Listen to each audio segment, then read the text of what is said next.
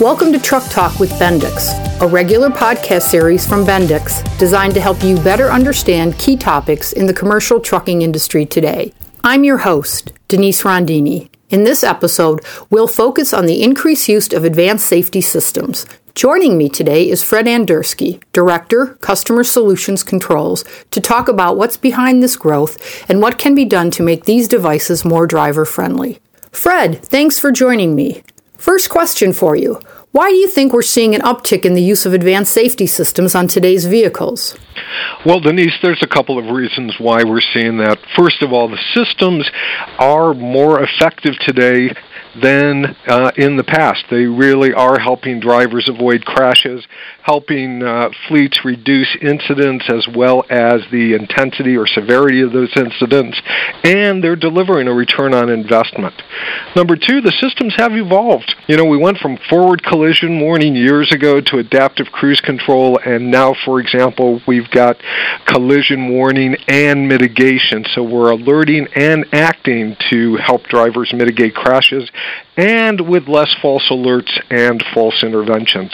And lastly, regrettably, we're still having crashes. For example, large trucks rear-ending passenger vehicles were up 60% from 2013 to 2014, and rollovers and jackknifes were up almost 18%.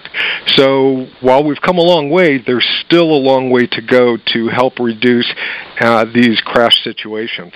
Those are some interesting statistics, Fred, but drivers have expressed some concern about these systems. Can you talk about those concerns? Sure, Denise, we can talk about those. It's really important to know up front that we do a lot of testing with the systems with drivers, and we get their feedback, and it's really important in our product development efforts. But the basic issues that we're really hearing from drivers is that they feel that the alerts can be too loud, so they can be disturbing. For example, if they've got somebody sleeping in the sleeper bunk, they can get annoying false alerts, so nothing's happening, or there's no situation, but all of a sudden they get an alert for no reason.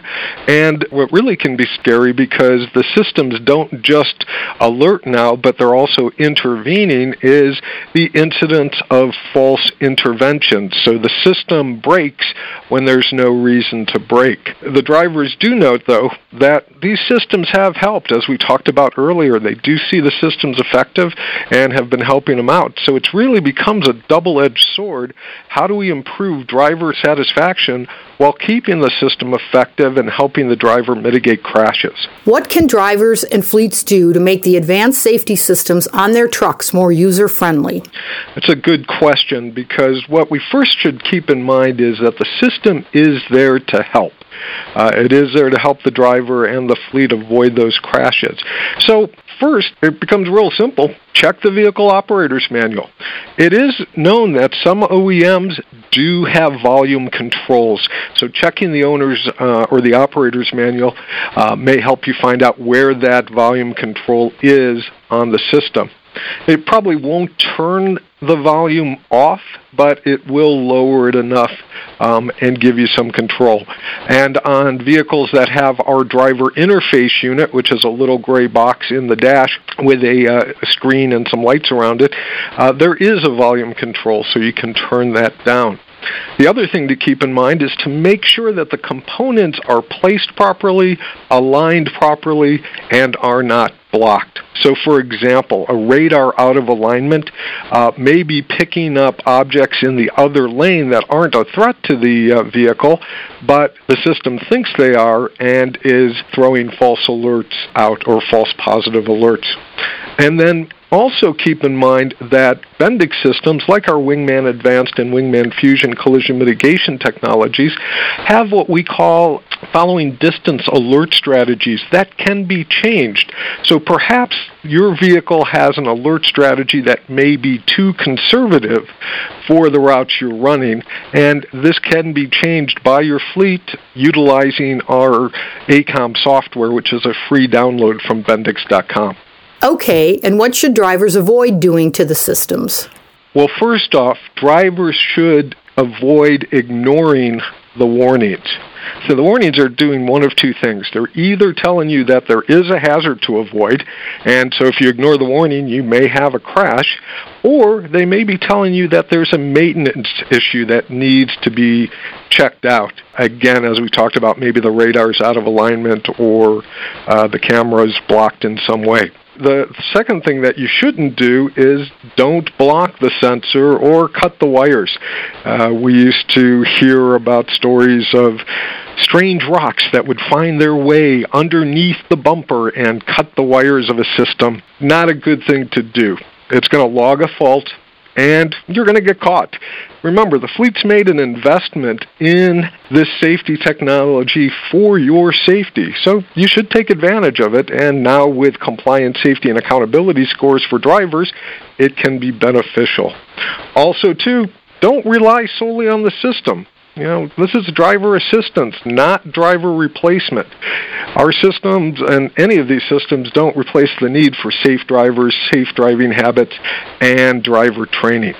One of the things you can do along these lines in terms of training is to learn from the system.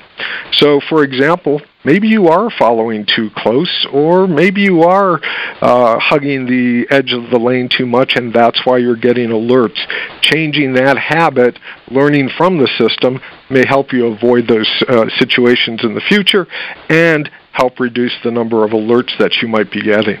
So what's Bendix doing to help make its advanced safety systems more user-friendly? Well, Denise, as we mentioned earlier, we have the configurable following distance alert strategy that lets the fleet adjust the alerts to fit the driver's particular situation or their particular operational profile. Also, as part of our systems, we have a highway and city mode for the following distance alerts. So above 37 miles per hour, you typically get 3 alerts.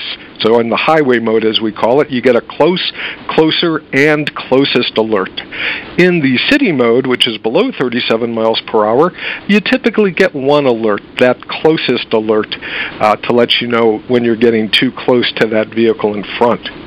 The radars today have better auto alignment capabilities in the system than our original radars used to have. And so what that means is the radar is more forgiving. So if it gets a little out of alignment, it still functions as if it is in alignment because it can adjust automatically.